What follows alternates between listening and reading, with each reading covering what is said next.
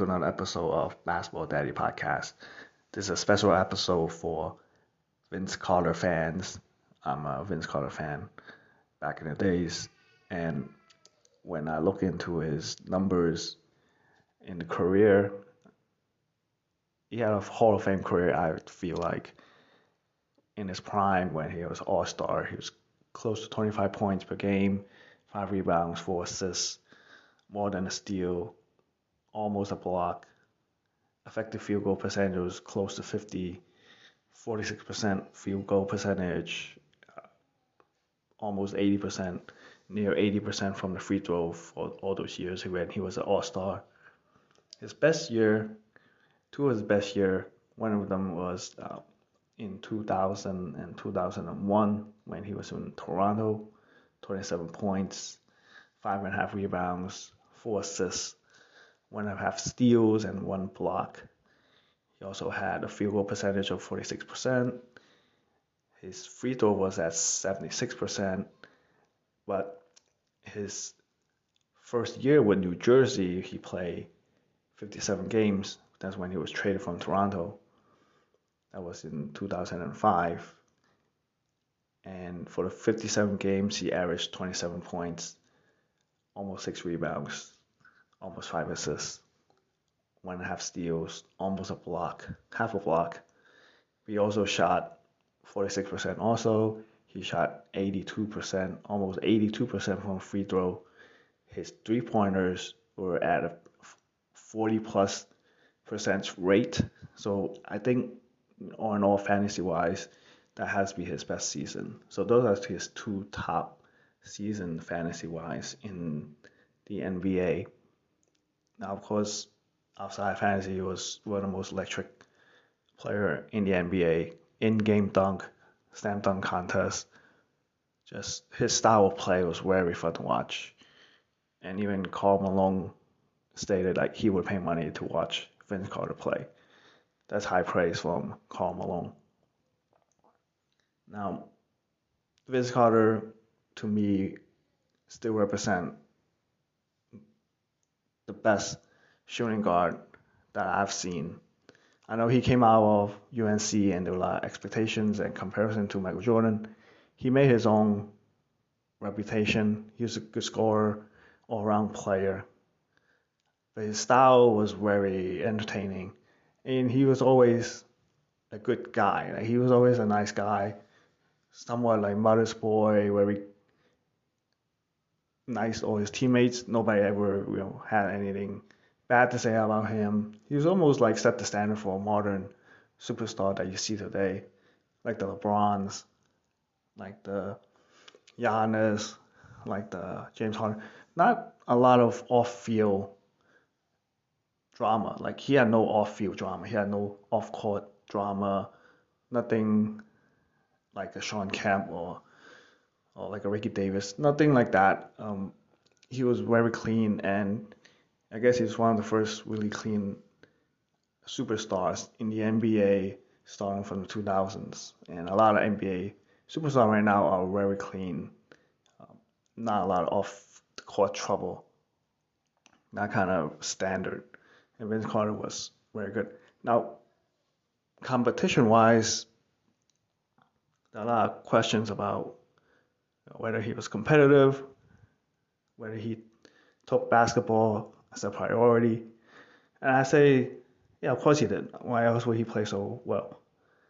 I think he also had a perspective in life that puts priority on also his education, on his life outside NBA, outside basketball, and that made him more of a complete human being.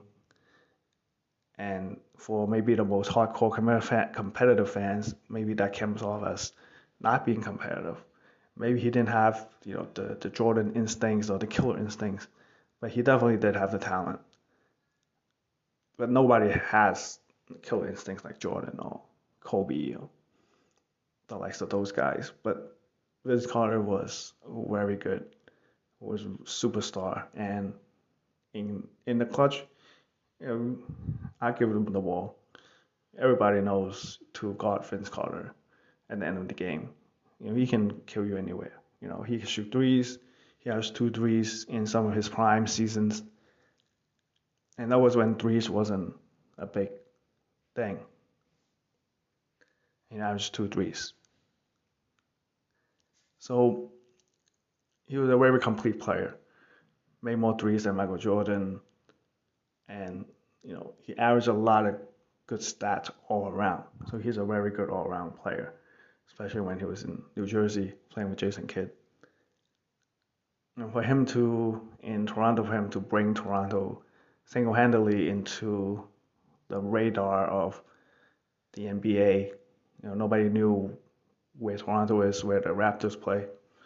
David Stoudemire was the first star player they have, and after that, it was all Vince Carter. And after Vince Carter, they didn't have much until recently. And Vince Carter basically put Canada on the map for NBA fans, I feel like, with his electric play. And till today, I still think the slam dunk contest he participated in, when he won with the likes of Tracy McGrady also competing, I thought that was one of the best slam dunk contests ever. Maybe still the best slam dunk contest ever. You can argue Jordan had the best slam dunk with the free throw line, but in terms of just complete work of the slam dunk contest, to complete all the dunks and all the highlights of that slam dunk contest, I think Vince Carter overall had a better collection of dunks than anybody else. That's how I feel. You feel free to disagree with me on my Instagram or Twitter. That's all I have for Vince Carter. Great sportsman, great ambassador to the game. I will miss Vince Carter. I'll be remiss if I don't mention Vince Carter's Olympic dunk. You know the dunk. He stole the ball about elbow 3-pointer line,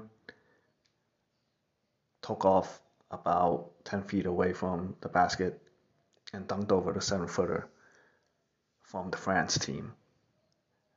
I mean, I was stunned when I saw that.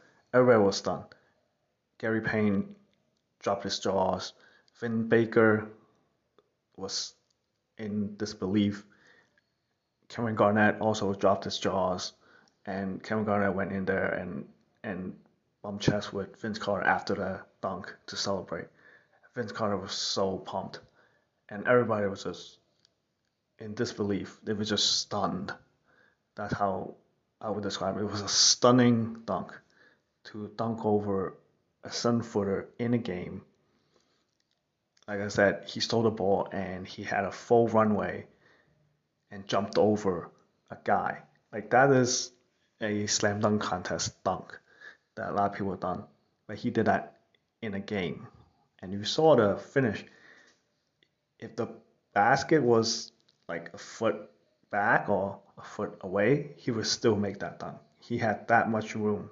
He had that much air to dunk the ball after jumping over a 7-footer. It was a stunning dunk. I can't keep saying the word. I keep saying the word stunning. That's how I describe it. It was an amazing dunk. That dunk was so bad that 7-footer Frederick Weiss was actually a draft pick of the New York Knicks. I think it was first round draft pick of New York Knicks. He never showed up to the NBA after that dunk. That was so bad. He dunked somebody out of the NBA. Vince Carter did.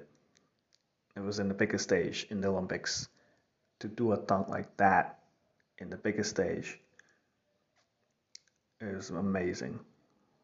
Greatest dunk in Olympic history ever.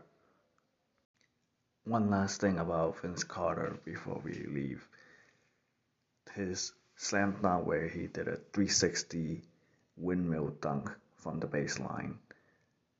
That was the most electric dunk I've ever seen. Like, it blew my mind. I couldn't comprehend what happened. Like, I couldn't process. I had to go through it frame by frame to understand how he got the 360 and wind up at the same time to do a windmill. And that is the part I love about Vince Carter. That slam dunk is the most lasting image of him for me. Thank you for listening to this podcast. You can subscribe to me on Apple Podcasts, Spotify, Google Podcasts, among other platforms. You can follow me at BB Daddy Podcast on Twitter or at Basketball Daddy Podcast on Instagram. Thank you again for listening. See you next time.